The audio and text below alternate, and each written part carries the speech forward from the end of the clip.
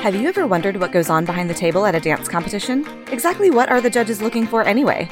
This is Making the Impact, a dance competition podcast. Each week, we'll cover a different topic related to the world of competitive dance from the perspective of the judges behind the table. From kissy faces to angsty faces and all the faces in between, stage presence is an important part of your score at dance competition. But how do you know if your performance quality is cutting it? Here today with Making the Impact are IDA judges and dance educators Jackie Beligian and Sam Quinn to chat about stage presence in the competitive dance world. Hey everybody, welcome to this week's episode of Making the Impact. I'm your host, Courtney Ortiz, and I'm here with my co-host, Leslie Mueller. What's up, Courtney? Not much. What's up with you? We're just hanging out. Yeah, we're hanging out. It's been a great day of recording so far over here, and it's a great January as well. It is. It's 2022. We are having a great year so far and looking forward to comp season coming up soon. So pumped for comp season. I've been judging a little bit already this season. So many great dancers out there. And I know all of our IDA judges are so eager to get back behind the judging table. So I can't wait for you all of you listeners out there to attend an IDA affiliated competition. And if you do, then you're going to have some fabulous IDA judges judging your dances, giving you some great critiques, and we all just can't wait for the season to start. And speaking of the competition season, guess what? If you're looking for something a little sooner than actual competition, wait no more. Well, we are very excited to let everyone know that backed by popular demand is IDA's virtual competition. Woo-hoo! Dun, dun, dun. It's back. It's back. If you were a previous contestant of ours throughout the past 2 years of IDA's Virtual, we have decided to bring it back in a slightly new format that we will be launching and sharing on our website and social media platforms soon. So stay tuned for all of the details. Our official launch will be in February, and it will be accepting submissions for our virtual competition throughout the entire competition season until May. So stay tuned for more details for that. If you want to learn more about our virtual comp, you can visit impactdanceadjudicators.com/virtual comp. And this season, we are proud to have Arrange Us app as one of our season sponsors. If you're a dance teacher, choreographer, studio owner, or creative director, you need to check out the Arrange Us Dance Formations app. Arrange Us allows you to map out your formations for your choreography directly on their easy-to-use mobile app on iPad or iPhone. You can label your dancers, color coordinate, and even sync your formations with your dance music. You can share your finalized formations with your team with one easy click.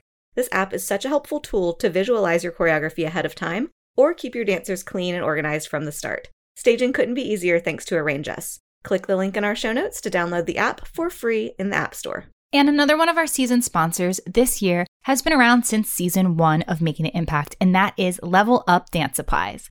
They were founded in 2010 by a dance mom with the goal of being your one-stop shop for all of your dance gear and accessory needs. They have everything you need for your dancers training, from stretching gear, turning discs, flexibility tools, and so much more. Level Up also offers great gear to use at competition, like rolling rack, travel bags, garment bags, dream duffels, and pop-up changing tents. And because quality and affordability matter, you can rest assured that you're getting what you need at the price you can afford. Head on over to levelupdancesupplies.com to view all of their products and use our exclusive podcast promo code IMPACT21 in all caps at checkout to receive $10 off your first order. Thank you to Arrange Us and Level Up Dance Supplies for sponsoring this episode. And something new that we've added into our podcast this season that I'm sure you've heard us talk all about is our Ko-fi account, where you can buy us a coffee and show your support for our podcast. If you love what we're doing over here at Making the Impact, then click the link in our bio to donate to our show now, and all of your donations will go directly back into producing future episodes of Making the Impact. And we've had some really great donations lately and awesome reviews from our fans that we want to give a shout out to. Thank you to Miss Court from Ko-fi. She says, love this podcast. Yes, Miss Court. Short Thanks, and sweet.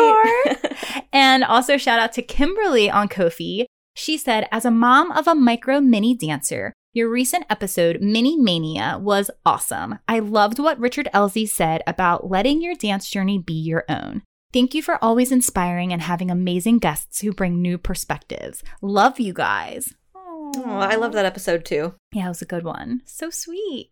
So thank you to every single donator that has sent us a donation on Ko-fi. We are so grateful for all of your support and everybody who's also left us a review on Apple Podcasts. We love all of our fans. All right, everybody, it's time to meet our special guests, and we are talking about stage presence today on the podcast, which is something that we haven't talked about in an episode entirely by itself. We double checked because both of us were like, surely we've talked about this. And no, we haven't. So here we are, season 3, stage presence. Oh my gosh, it's crazy we haven't talked about this. This is obviously a hot topic. We're talking about performance quality, stage presence, and I know we're going to have a lot to say. We have 2 special guest IDA judges joining us on the podcast for this episode. Our first special guest IDA judge who is joining us today is a brand new guest to our podcast. She's been on the IDA roster for many years. I've known her for a very long time, and she has been an educator all across the East Coast and New York City. I'm so excited to welcome Jackie Baligian to the podcast. Welcome, Jackie.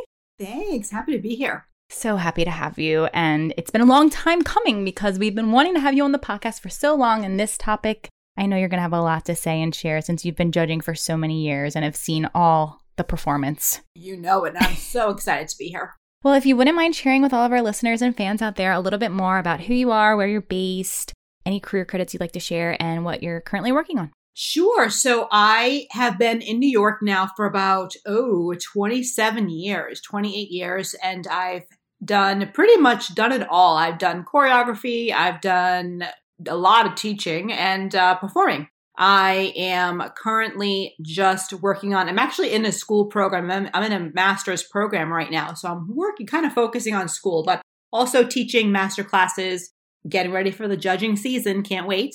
But I think, Courtney, I think we first met when I hired you possibly to do the Rachel Ray show with me as a dancer, and you were phenomenal. Oh my God, I'm so excited. So long ago. Yes, been a while ago. Been a minute. So yes, that's who I am and what I do. Love it. Awesome. Well, thank you so much, Jackie, for joining us today. I can't wait to dive into this episode. But before we do, I have one more special guest to introduce to the world, and you may remember him from 2 of our previous Q&A episodes in Season 1 and Season 2. I'm excited to welcome back my dear friend, Mr. Sam Quinn, to the podcast. What up, what up? Sam in the house. Welcome back. Thanks for having me again. I'm so excited. Yeah, we have you on your first real non-Q&A episode. I know. I'm stoked. Can't wait. Yeah. Feels legit. Like I made it. Yeah. Totally. Well, thank you for joining us again. And if you wouldn't mind reminding all of our listeners out there a little bit more about you. Sure. Grew up in Massachusetts. I went to school at the University of Arizona, got my BFA in dance there. Done everything from cruise ships to concert work, Bad Boys of Dance, Step One Dance Company. And my favorite is I was the organizer of the viral Boys Dance 2 movement in Times Square. So I had that idea and kind of ran with it. And here we are now. And since COVID, I always say I'm a dancer first and a publicist second. So I work in PR. And yeah, loving it. So creative outlet on the side, using the opposite side of my brain. But that is me, the end. Yeah. Short and sweet. Short and sweet. I love it. And a fabulous judge, always out there working for IDA and always supporting us since the beginning. We're so grateful for your support. And thank you both for joining us. Let's talk about stage presence. Yes. Whew, stage presence. Well, since this has been such a long time coming, Courtney, I think we've set ourselves up here. It's got to be an amazing episode. Yeah. Yeah. But I think we're lucky because we've got 4 of us who are performers. And, I think almost everybody who dances starts as a performer. I mean, you don't see 4-year-olds choreographing. You see 4-year-olds on a stage, pointing their feet and tapping their toes and everything. So, we all can come from that place, even if that's not the place that we're in right now as a performer first. But I think I first want to ask y'all, Jackie and Sam, in your opinion, as educators and choreographers and teachers, what makes a great performer? It's such an open-ended question. Yeah. I think what makes a great performer is when you can just see that they absolutely love what they're doing and they're doing it with 100% every, from head to toe. The smile is constant and you can as a judge, you feel their love and their joy and the genuine feeling of just being on stage is what, wakes them up in the morning and they go to sleep dreaming about the next time they can step out on that stage, whether you're a 4-year-old or you're a 19-year-old. And I think just feeling that sense of love and that sense of joy for me is what makes a great performer. Technique, yes, always, going to be number 2 thing, but just feeling that sense of joy and that pride for what you do and that love and the passion oozing out of every pore of your body, I think is for me what I will remember that most. I think that's so important. And yes, because at the end of the day, dance is art, right? Art is supposed to make people feel something, whether it's visual arts, performing arts, doesn't matter. Any kind of art is supposed to make someone feel something. So if you as a performer can step out on that stage and really reach out to the audience with how you're feeling, how you're performing, and as Sam said, make them remember you. Like, the week after they leave that performance, if they remember, oh, that performer was so great. I remember how I felt watching them and it really tapped into my soul. That is a great performer. And it takes work. Sometimes I think we forget that stage presence can be a muscle that we have to work on all the time. It doesn't always come naturally to people. But for me, what makes a great performer is actually touching your audience, making them feel something for sure, whether it's joy, whether it's a contemporary, really, deep piece. It doesn't matter. It really is all about tapping into the general audience, I think. And also, this is always so funny because at the end of the weekend, Sunday, 4:00, sometimes we've judged 800, 900 dances. And when we're going through and we're finding those, end of the weekend routines, I'm not thinking of how high your leg went. I'm not thinking of how many turns you did. If we're like, oh, number 14, Me and My Shadow, she lit up the stage and I remembered her specifically because of how she performed and like she crushed it. And so we're not thinking of like we're remembering you at the end of the weekend. And if you're sticking in our brain, you did something correct. Yeah. And it's probably because of your performance quality, not because you did 15 pirouettes. And I love a pirouette. Maybe. Don't get me wrong. But but you did it with a big old smile on your face. And, sure did. Yeah. Yeah, I mean, you really have to command the stage as a performer, I think. And you said, Jackie, it might not be as easy for everyone. There might be a lot of people that were just meant to be. When I see a performer, the description you said, Sam, that just exudes like happiness and it's just pouring out of their body. They love this. Every time I see those types of dancers, I'm like, oh, you are so meant to be on stage or in front of a camera or something. Yeah. It's just some people it comes natural. And then there's other dancers who struggle with kind of navigating, how do I perform on stage? You might have stage fright. It might not be as easy as other people think it is. But then there's studios that are just across the board insane performers. Yeah. It's almost like they don't have those kids. Yeah. It's like, where are the kids that are shy? Right. They don't go there. That's always what I think. Like y'all just get the kids who have that it factor. Yeah. And that's always so interesting to me that either that's just the case and they just have these kids who, gravitate towards that one studio, or they're teaching it. And somehow they're teaching it to the kids who are back here in the corner at the beginning of the year, but are now front and center, what's happening between August and March for those kids who somehow have learned performance quality. And I think it's also really interesting when you can see it's like a twofold. If there's an ensemble piece and there's like a few people where it's like we're a little unclear about what the actual emotion and what the story is versus the kids who are in a full group and you can tell that they practiced their emotion, you know what I mean? And they talked about the feeling, they talked about the story and the characters that they're portraying, and everyone is on the same page. And I think it's really interesting when you can see that group and you're like, oh, this makes sense. They talked about it and that's a good teacher. And I remember judging, I was in Indianapolis, and shout out to Carla of Expressions. I was walking back to go to the judges table, and they were at every single time before they went on stage for a dance, they were like in their group circle, having the same energy, breathing together. And I was like, that's an ensemble. That's like a group. And every time they were performing, every single person was giving 110%, but it was the same. Everyone was on the same page. And I think kind of going back to what makes a great performer and a great performance, it's knowing exactly what you're dancing about, what you're dancing for, and what you're dancing to. And, say really, that again. If I remember it, what you're dancing for, who you're dancing for, what you're dancing to, and what you're dancing about, something like that. But there's three parts to it, and you have to know like who, what, where, when, why, how type thing. And when it's all done correctly, it's like chef's kiss. Well, yeah. And I actually think, people think dancers don't really think a lot, because we use our bodies so much. But good dancers have to be smart. And I think we have to work like actors and actresses and do our homework. And so sometimes it really is on the dancer and the choreographer too, but the dancer to make a list of what you're dancing about.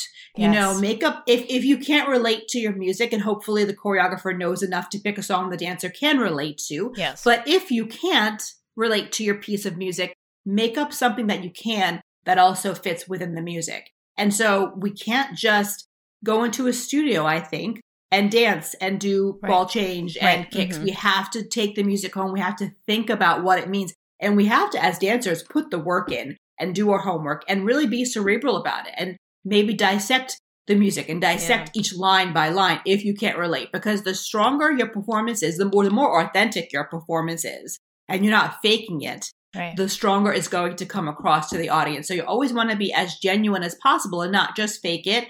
And to do so, I think you really have to find that place within yourself that can connect to the music you're dancing to at some point, on some level. Yeah. Well, and I think that leads into a really good sort of teaching moment for the teachers who are listening. You know, like we said, some people are born with it. Maybe it's Maybelline.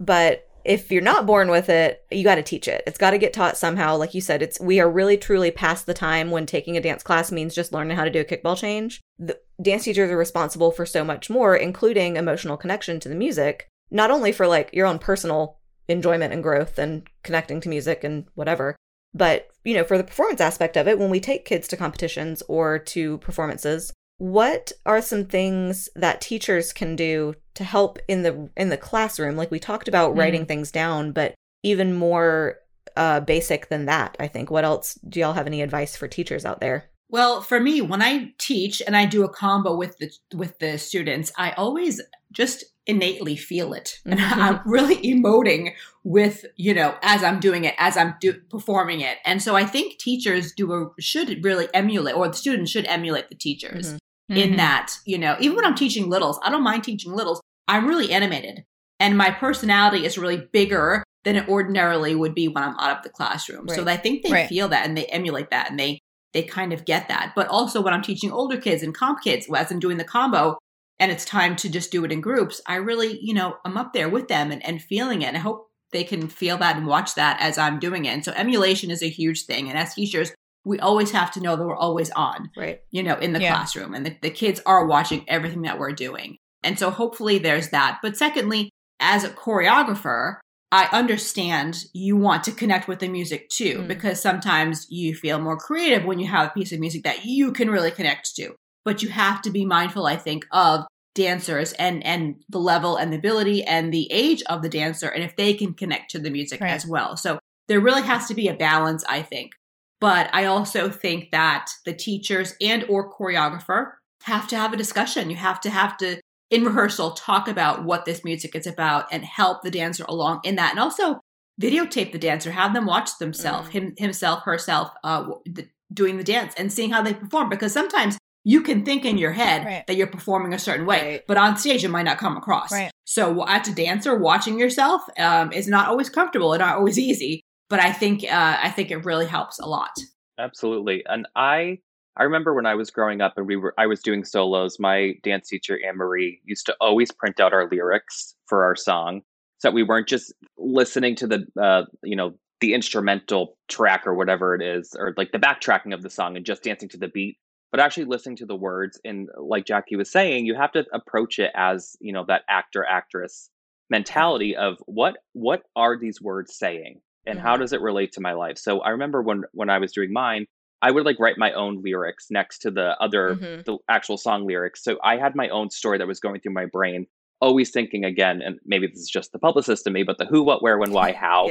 But the most important is the second why, and always asking yourself again, why am I dancing to this? Why now? And I have a playlist on Spotify of every song that I've always wanted to choreograph to, and I will always listen to it over and over, like for years before I ever choreographed to it, because I wanted to actually really resonate with me and really understand the song. And I choreographed a piece for my sister to Autumn Leaves by Eva Cassidy. And it's one of the most beautiful songs. And it has the most heart-wrenching story. But I was like, I need to save this for when the time is right. So always knowing exactly what your song is about and not just giving it away because it's the new Adele song, but like giving it to the person that can relate to it most. but making sure that that dancer can relate to it and it's not over their head. It's not something that is inappropriate as this, inappropriately too hot, too much of a concept for them to actually genuinely understand. And I remember seeing in Dance Teacher Network, I might get flack for this, but YOLO. There was a lot of YOLO.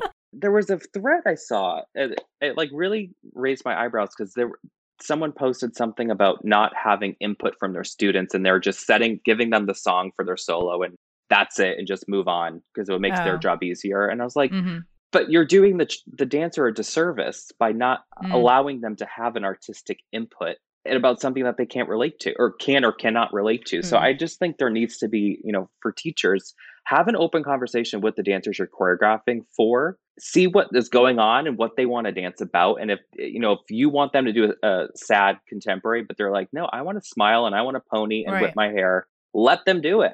I don't, I think there just needs to be more communication and more open dialogue with the dancer who's doing the piece. Right. To just have that relationship with their music. I love what you said, Sam, about that you used to write your own lyrics alongside the actual lyrics, because I did the same thing and I thought I was the only one back then. Like, I suggest that now to my students, but back in the day, I did that. And I remember it's so embarrassing because, you look back at your life and you're like, oh, I was so melodramatic. In high school, I loved Sarah McLachlan. I still love Sarah McLachlan. But back then, I was like a diehard, and all I wanted was... I hope you did In the Arms of an Angel. I hope you did. No. That would have been super cheesy. But I wanted to do...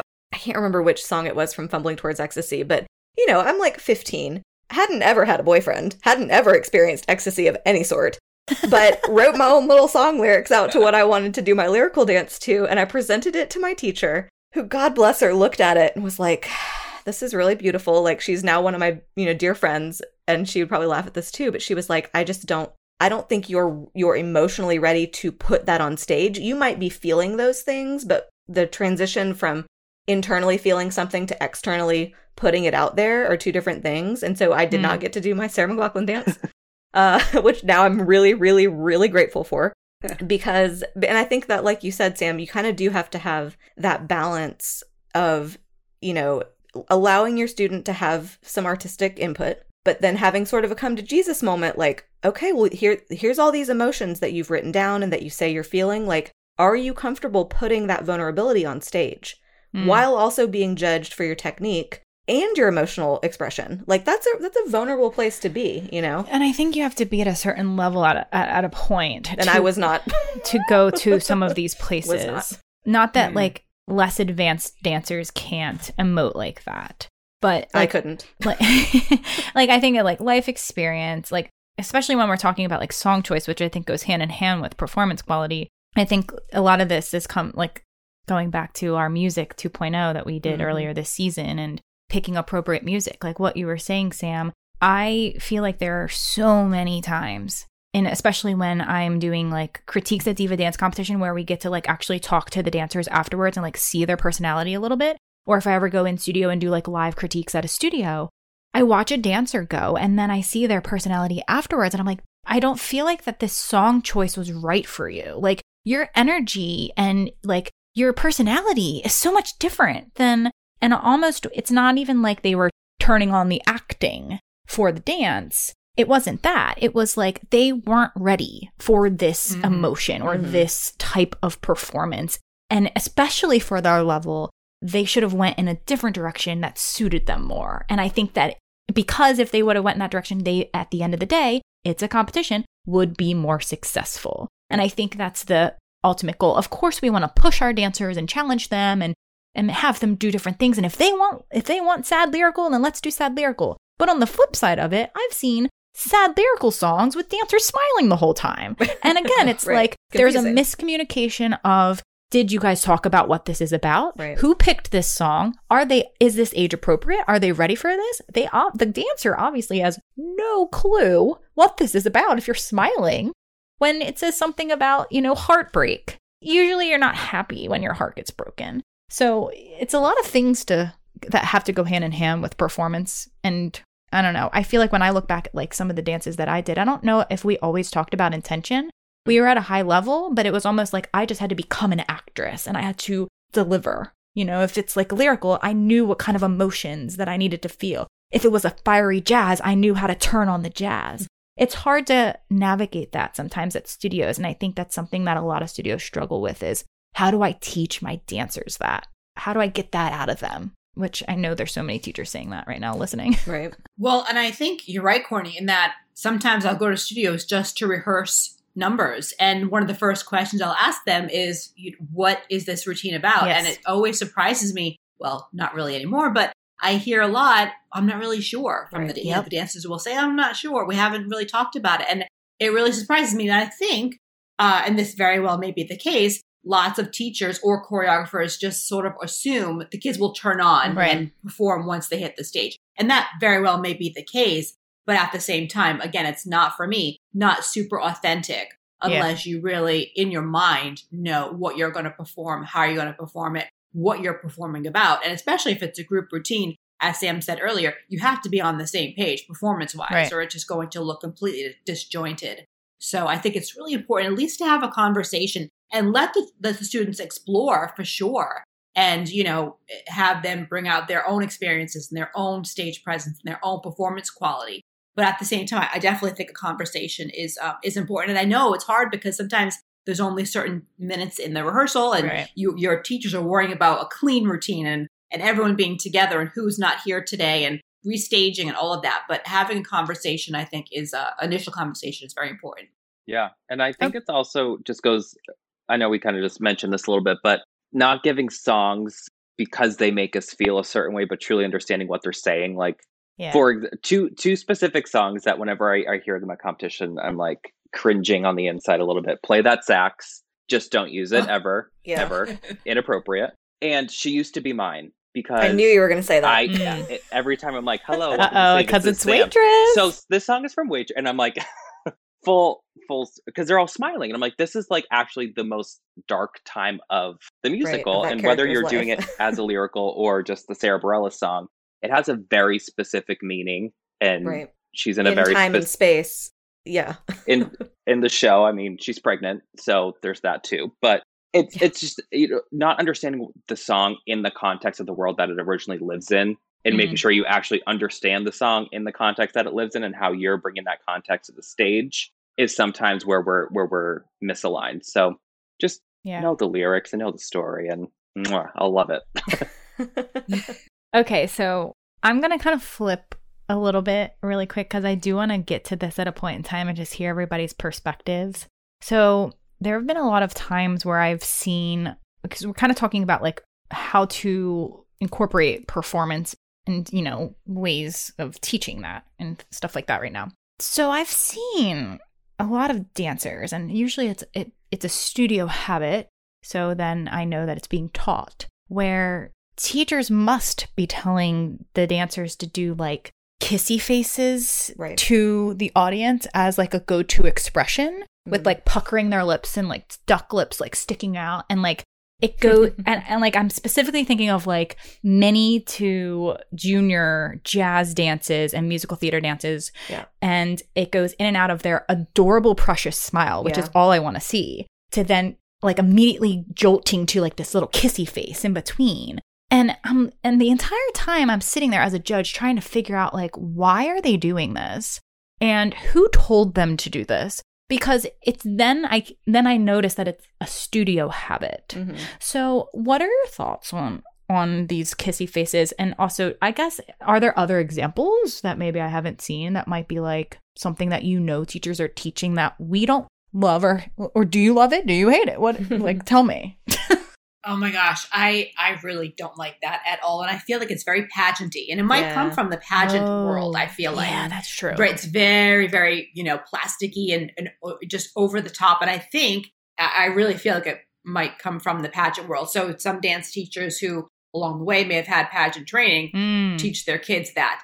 I also feel like, how some habits kind of catch fire from one studio to the other, styles and I think that at some competitions, some teachers may have seen littles doing that and then tell their kids, hey, you know what? If you can't smile, at least do this because at least you'll have something going on. But I really think it's so distracting. And I think that, I hate to say it, but if you have to resort to that, maybe, again, choose a different piece of music, or maybe the little one isn't ready to perform yet. Or, someone who's older really shouldn't be doing it at all, that phase. But really think about, I don't know, have some sort of maybe someone who's more trained in performance come to your studio to give an acting coach, someone come to your studio to give these kids some sort of perspective on performing, because that ain't it, kid. Like it isn't. It is not. That little face is not the thing. I find it funny. And it really warms my heart sometimes. Like if you're like a little bite-sized nugget on stage chanting to like Barbie Girl and you're just kissy face the entire time, I cackle and I love it personally. It's when if you're 2 weeks old doing your acro solo, love it, keep it, it's cute, I'm fine with it. It's when we get to like the 8, 9, 10-year-olds, and I notice it mostly, it comes after a trick or it comes after some sort of technical moment where that's like, and period. It's like the exclamation point. Yeah. Where like the face goes blank and then they're like, let me make up for my turn sequence with no performance with my kissy face. And I feel like there just needs to be more consistent performance from start to finish. And if that's your go-to, let's change it up a little bit. And on the flip side of that, what irks me the most is in the contemporary when kids do the emotional like head shake, like you're saying no, or you're actually like saying yes, like you're responding to what the music is saying with like a really dramatic hand.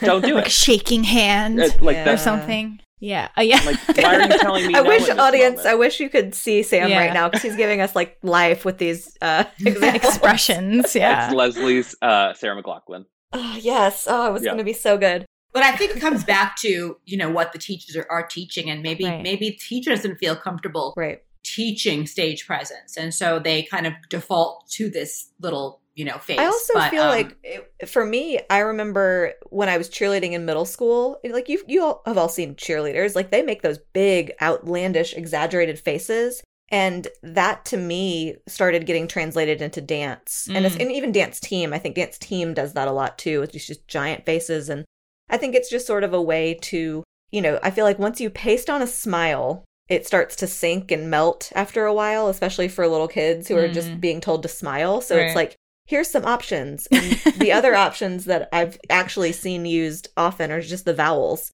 Give us an A, E, ooh. Like that's how your face looks when you say these vowels. And so that's, you get a little more variation rather than just kissy face. And yeah, but I do agree with you. I like when they start out with that sweet smile and then all of a sudden it's like, I did a round off and here's my kissy face. You're like, no, just smile.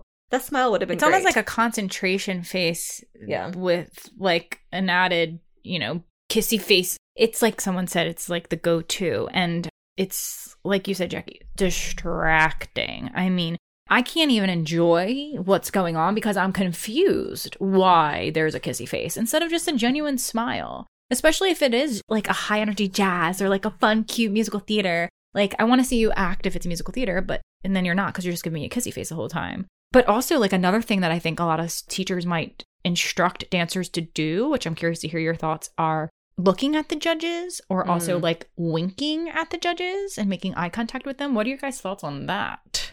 I'm probably the outlier again. If you're Sam, I know, I'm just kidding. But I think it all depends on the dancer. If it's like a little 2-year-old and I can see that she's like, you look at the judge and you smile at them. And I'm like, hi, I'll you take listen that. to your That's cute. teacher. And I think of it as like, oh, you're listening to your teacher and you're doing exactly what they tell you. Thanks for the wink. Love it. But I just always think, don't dance to us. Dance to the back row, the person in the far back. I want to see you projecting that energy, filling up the stage, filling up the auditorium, theater, whatever you're in. And it's not, we're not this intimate black box show where it's just 3 people watching you. You're performing to an audience. Don't play to the 3 judges. Play to every single person, especially the back row. I agree with that. I think that we have to be mindful of the fact that it's a performance. I mean, it's competition, but it obviously is a performance, and you do want to sell it to everyone, not just us. So like Sam said, I don't mind every now and then them engaging us, and it's really cute. But at the same time, I always feel bad when they're always playing to us, and I have to look down for half a second to score it, or I lose that contact with them. I always really feel guilty and really feel bad. But I do think that they really should play to the audience in general.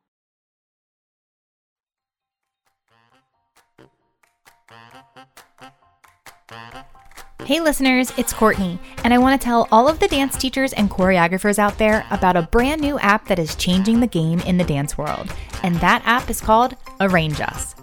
Arrange Us is a mobile app that allows you to visualize your formations on stage in a convenient and easy way.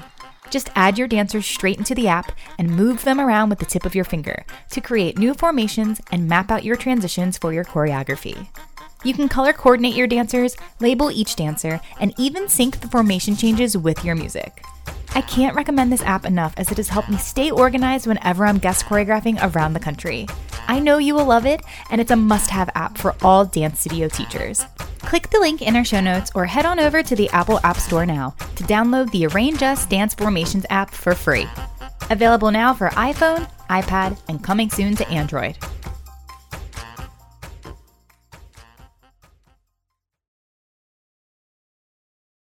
Yeah, and I think where I sort of am with Sam is to a certain extent of, like you said, if you're a little bitty and you're playing to us, that's cute, that's great. But then it's like, where is the line? Because I've definitely seen like middle school and up kind of ages where you're like, oh, this is now really just uncomfortable for you to be looking at me constantly or checking in all the time or performing just to us.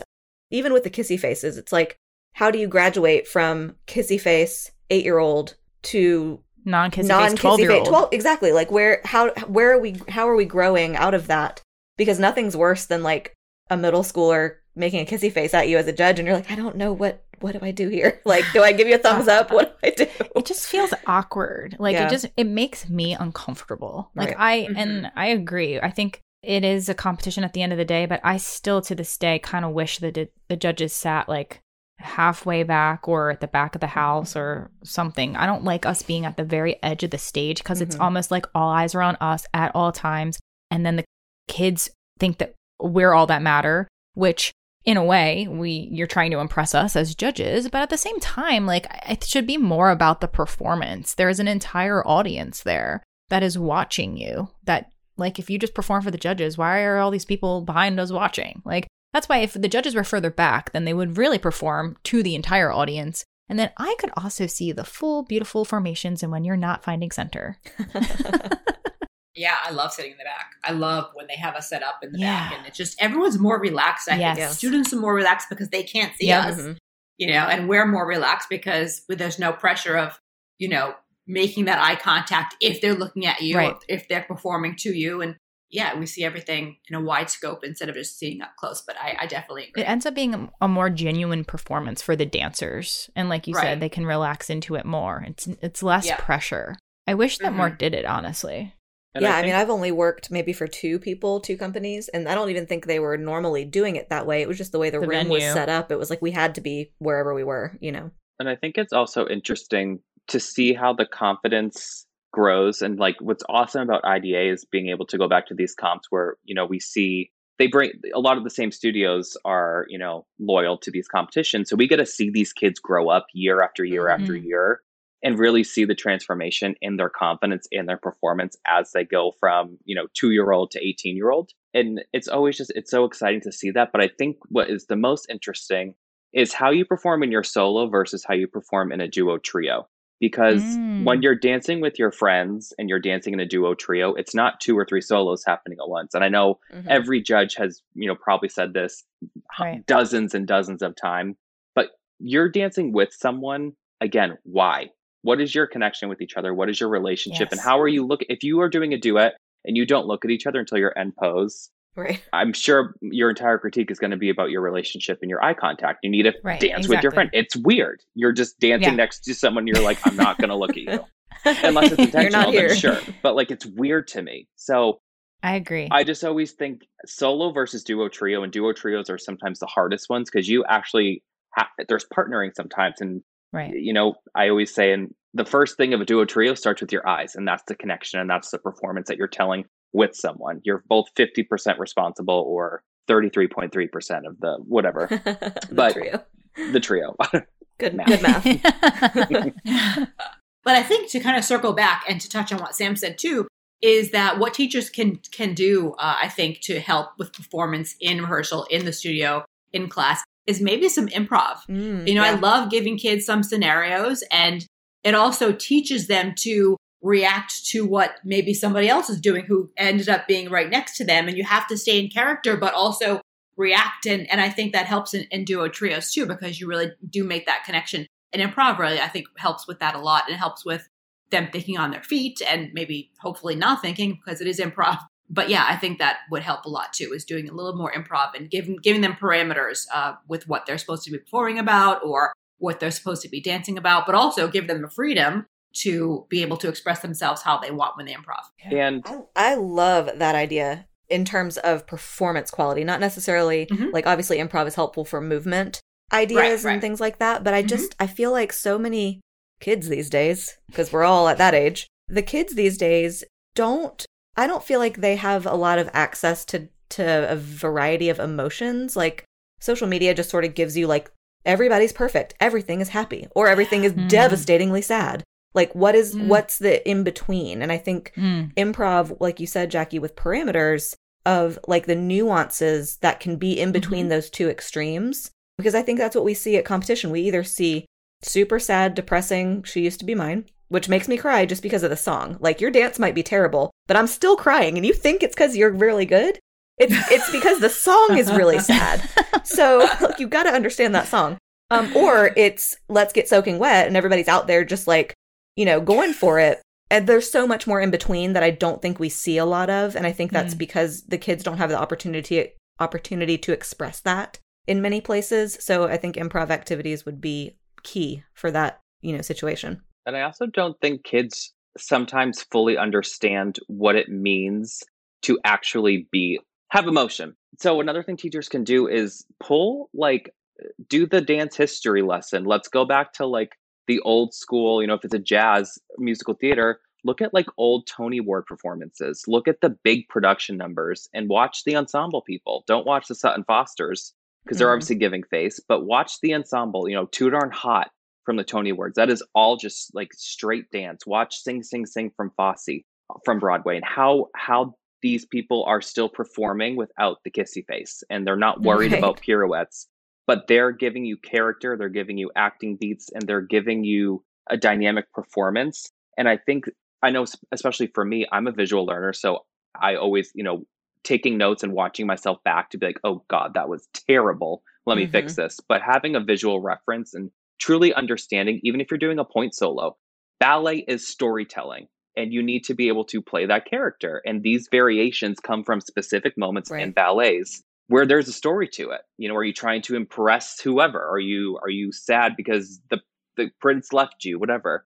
But watching these variations, watching the Broadway shows, watching, the contemporary companies of the world, how they're incorporating their choreography and emotion together seamlessly. It's not one or the other. It's a symbiotic relationship that will take that performance and your piece to that next level. So do the research, do the homework, but give your students that visual tool to truly understand and digest, especially the younger ones, what it means to perform.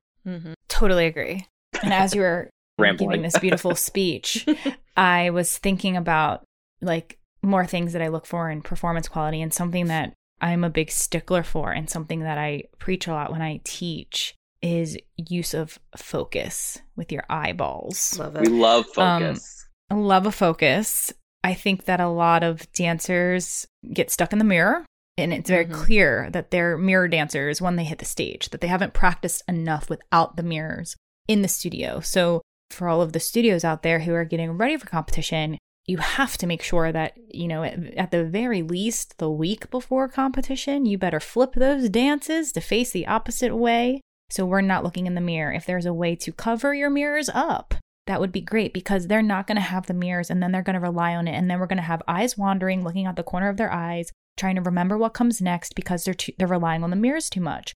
But not even that, but making sure that the details are clear in the choreography when there's a focus change. And that needs to come down to cleaning. It should be taught the moment choreography is taught, because I'm the type of dancer that the first time you teach me something, I will remember it that way forever. And it's going to be harder for me. And everybody learns differently. Some choreographers like to just get the choreography out and then let's go back and fine tune it and get all the details. But I'm the kind of, I'm like really detail oriented. So I want to give you give me all of the details and I will remember those. And then it's going to be harder for me to change it towards the end because, you know, I have it this exact way. So like, whatever way works for you choreographers, but I think that a lot of choreographers either tend to forget or their dancers just aren't applying the focus changes. Because your eyes are really going to tell a story. And if you're just looking at the front the whole time, whether it's at the judges or actually to the back of the house, it's still not as believable. And if you're following your hand or using your focus or swiping down and looking up, like you're going to say so much more in your performance immediately. Even if there's not much going on your face, your eyes are going to enhance that performance 1,000,000%. So I'd say like run your dances and make sure, and that is especially when it gets into groups. That's something that I'm really nitpicky about in judging, where I'm like, hey, where's the focus supposed to be for that? There was one girl looking to the front and everyone else was to the side, or whatever it's supposed to be. So like those are the details that we want to see cleaned as judges that are going to make or break the performance score, I think. Well, especially in groups, as you said, Courtney, because everyone can be turning their head to the right or to the left, but some of us are looking down and some of us are looking directly side. And it does change how you see the routine, does change, you know, the focus and the story in some ways, in very subtle ways, but it does. So focus is huge. Sam, you're on. Go ahead.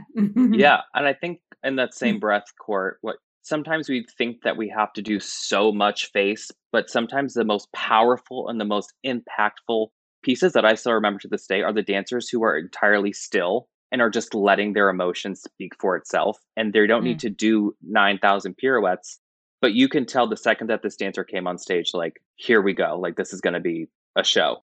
And then I also feel like what causes the overperforming sometimes is the lack of confidence in the technical training, where they're selling their face, so you're distracted by the face when they're, the technique of their Alasakone turns is just not it. And trying to oversell with the face so we don't look at other things. So I'm always, if we're like giving a massive face, I'm like, okay, you got the performance. I can see that. I'm now, my entire focus has shifted to your technique. Because I'm like, I want to make sure that we have a really nice balanced dancer here, where it's not just wow them with the personality and the technique isn't where it should be or what we could be capable of. So kind of twofold of like playing with the stillness and letting, less is more, but then also more needs to be less to have more technique, if that makes sense. Yes. And I have something to say, but I think this is the perfect transition to kind of talk about technique versus performance. But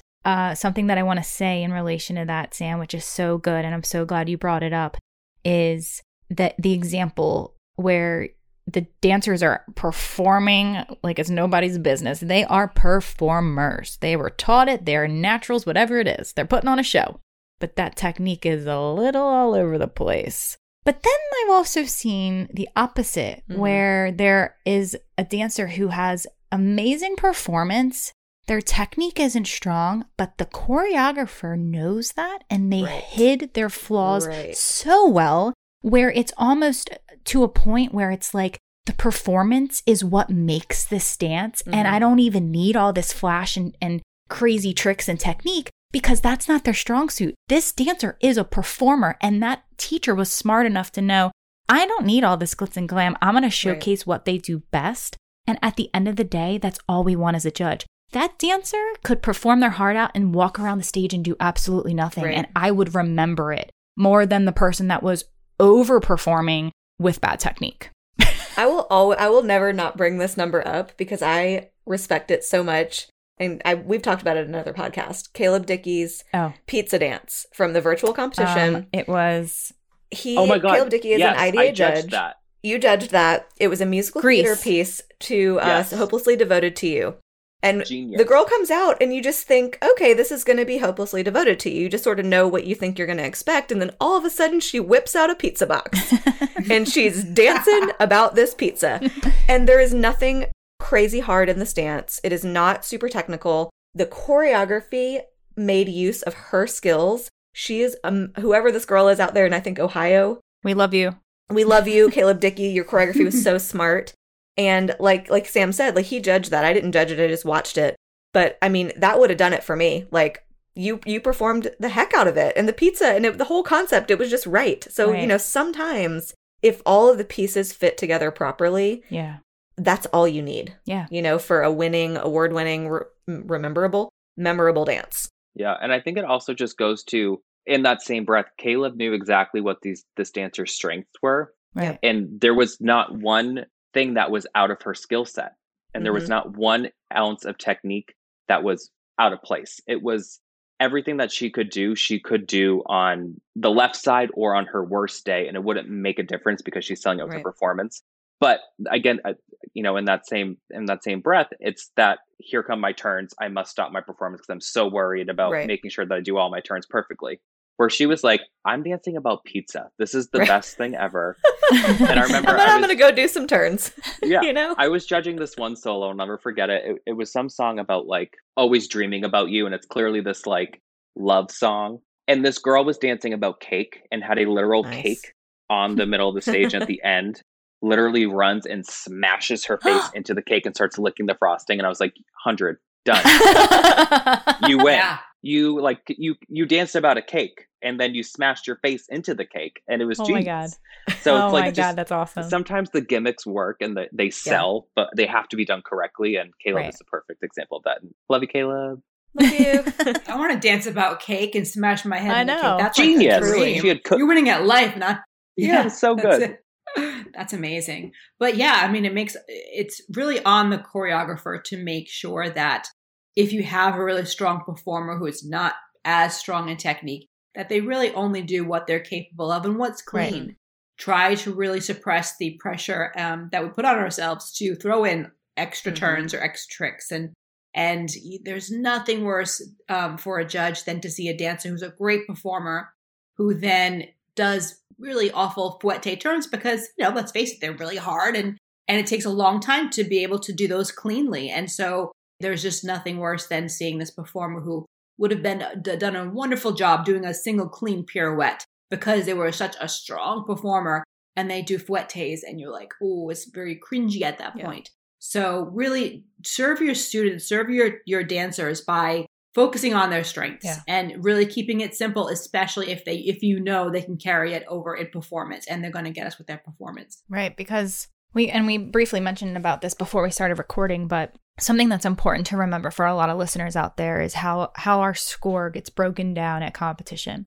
And a lot of times, when we're judging individually, before it gets grouped into the 300 out of 3 judges, it's out of 100 per judge.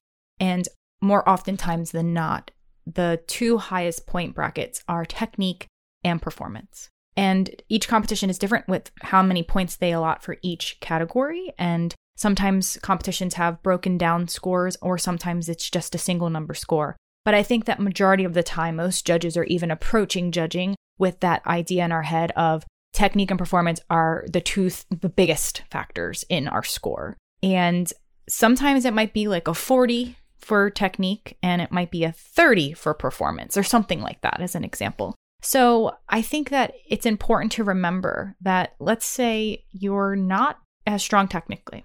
So you're getting points off there probably. And that's also depending, like we've just been talking about, if your teacher is giving you choreography that is maybe too advanced for you and you're not executing it as strong and maybe you're showing things that you're still working on. But then on top of it, we have our performance that's right next to it. And then you're not giving me anything on the performance. That's why your score is what it is. And I think that a lot of people have the misconception of, well, I have all these tricks in my dance, so it should score higher. And it's actually the opposite concept. It's more, if the more things you put are the more things we can deduct. Right. So less is always more. And at the end of the day, you can easily get that performance score up very easily if the choreography works for the dancer. Like the example that you said, Sam, I mean, if the dancers have to turn into concentration face every time they're about to go into a skill and turning the performance off, they're not ready for that skill. I know they're hard. It's a hard skill to do. But at the end of the day, your performance matters. So you can't just decide when I'm going to turn it on and when I'm going to turn it off, because your technique score is going to go down because you're not ready for it, and your performance score. Like there's a lot to work with when you get on stage, and we want you to succeed as judges. So I think it's important for us to kind of explain how these scores come about, because a lot of people, I see so many things that dancers shouldn't be doing on stage, that it's too advanced for them or their technique isn't as strong.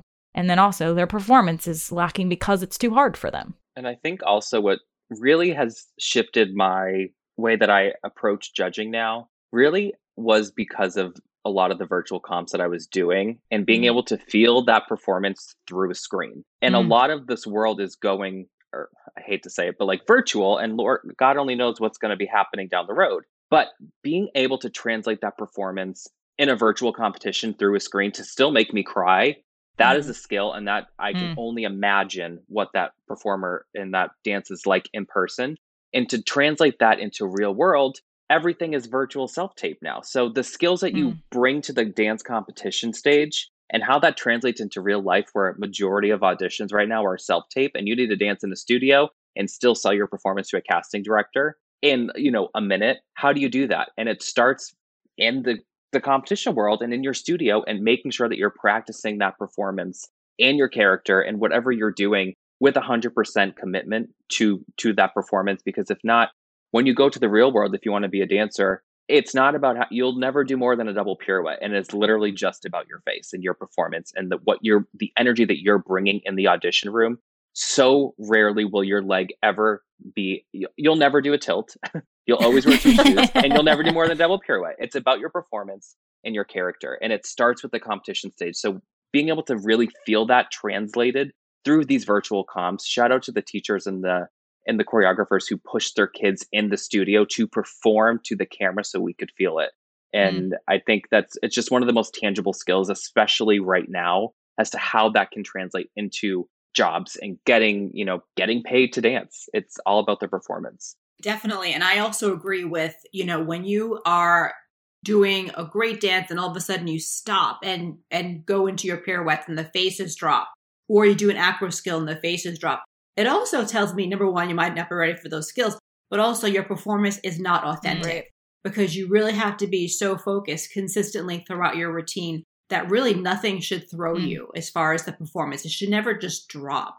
And I see this every now and then where it drives me crazy, where dancers will perform and they're doing a great job, but all of a sudden they're distracted by something that's happening off stage. Like one of their friends might be back there making them laugh or something, and they'll break focus and like acknowledge the dancer back there making them laugh. And I'm like, I see you up there acknowledging the dancer off stage laughing, and you just broke your performance. You really can't do that. And so authenticity to me means everything. And when they break and when they lose their focus, they drop their focus, they drop their performance, it says to me that you're really sort of faking it.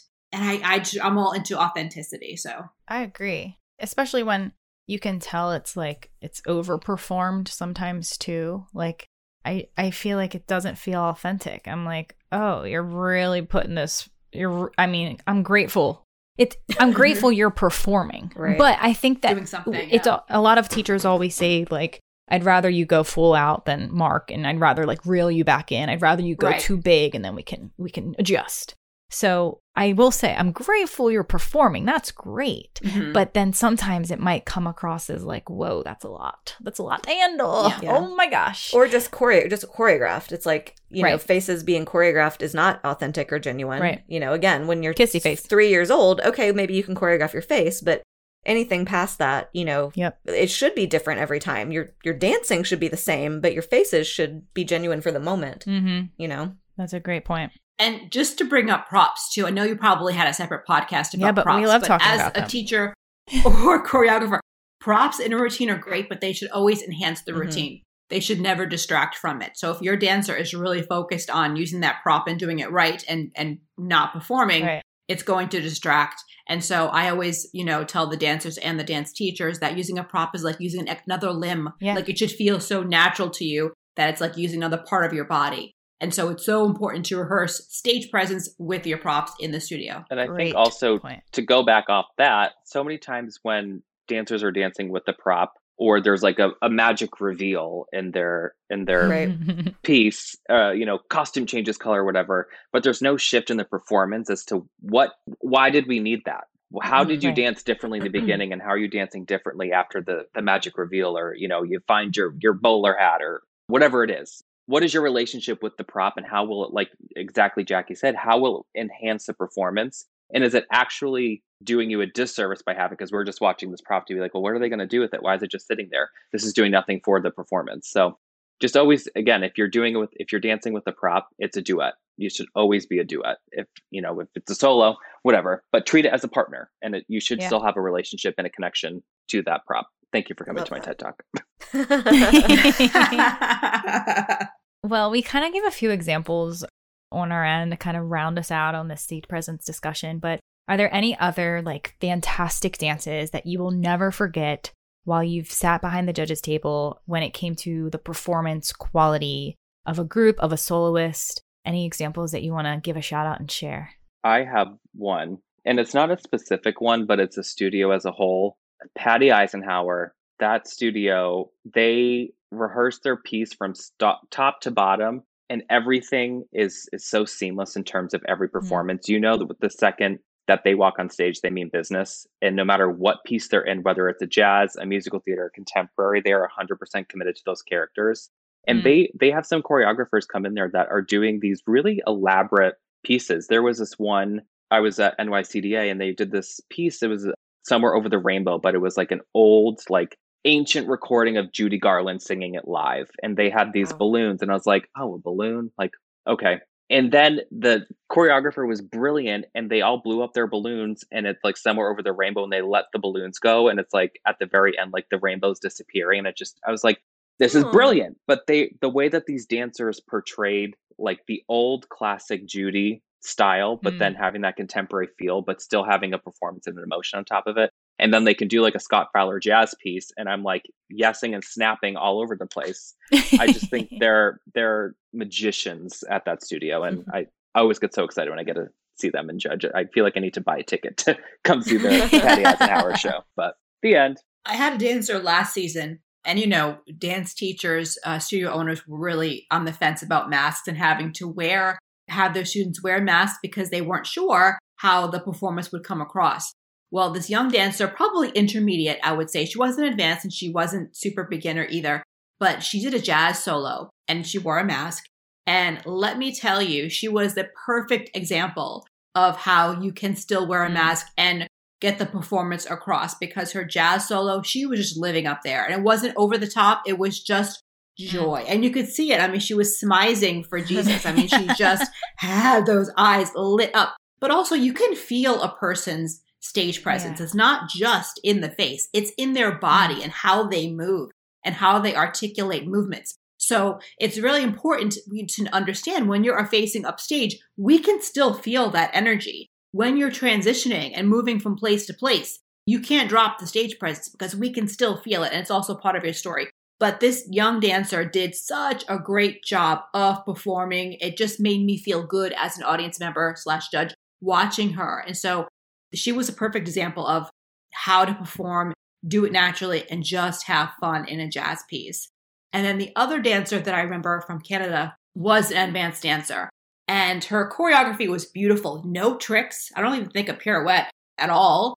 But it was just so lovely and so well connected with the lyrics. But this one gesture that she did was, of course, the choreographer's choice, but she did it so well connected. She just looked out to the audience and did this as if she was wiping away tears and flung her hands. And she did it with such conviction and intention, as I think you mentioned earlier, Courtney, that it was it gave me goosebumps because of the context of the routine and what she was dancing about. And it was so well connected. Just that one thing, if done with such conviction, can mean so much. And I think one more thing, sorry, now my mind is turning, but I feel like a lot of the times with tap, we're always you got to use your face, because we're so worried about the sounds that our feet are making. And sometimes I feel like the tap world it's a full body experience here. We need performance from, your feet are performing as well as your face. And I remember I watched this duet. Jamie's Dance Odyssey had a duet. It was a tap duet. And I believe it was called Beep Beep. And it was the funniest thing. And it was two cars that were stuck in traffic. And they were just looking at each other, tapping. And it was you're yelling at the person looking through your window of you're going too fast, you're going too slow, speed up. And it was the funniest thing. There were no lyrics. It just was an instrumental track. But they sold it with their performance. And it was a genius tap routine. And at the end, the dancer goes off stage and they roll a hubcap across the back of the stage. And I like threw my microphone. It was the funniest thing. But, you know, and Kaylin Gray is phenomenal with making sure that her dancers are telling a story, and it's a fully visualized concept from head to toe. Yeah. Phenomenal taps, phenomenal syncopations, but there's a story going on. Their face is telling you something.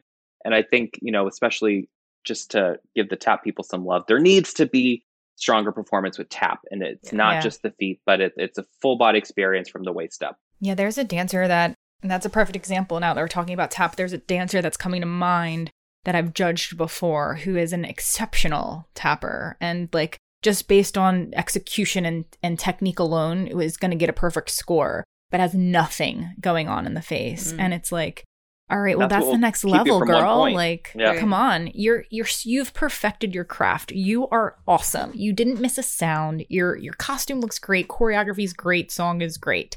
Final layer, turn your face on. Like, at the end of the day, that's it. That's really what's going to make a total package for us as judges. I don't think that there are many dancers that will slip through the cracks and win first place at a competition that don't have any type of performance quality. Like, at the end of the day, it really depends on what competition is there, because maybe everybody didn't have performance quality and that's who won. But I mean, a lot of times we want to be moved in our behind the judges table.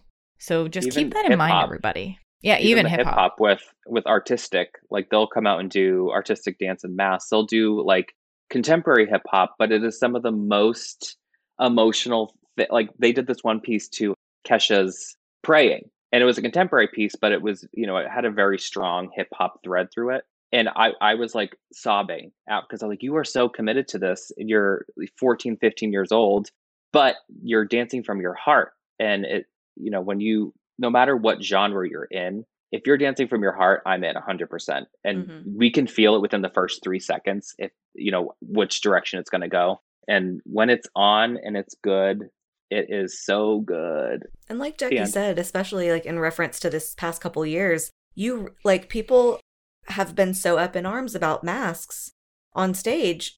But Jackie, you're right. When somebody is dancing full out with feeling, I don't care if you have a mask on. I can see it. I can feel it. I can tell. So if it's possible, it's possible. So if we happen to get back to that point, God forbid, you know, this year, just know that like if you're training the performance quality without a mask, it will still translate with the mask. But you have to be training it, period. If you're not training it, it's not there, and it's going to, sorry for you. Yeah. And well, it's the same thing, I think, with like theatrical masks. If you decide to do like a half mask or fancy makeup or something, you know, don't rely on that to help us with the performance. It still has to come from your body. Even if we can't see part of your face, we can feel it. So really, you know, make sure that you are fully committed to whatever the piece is about.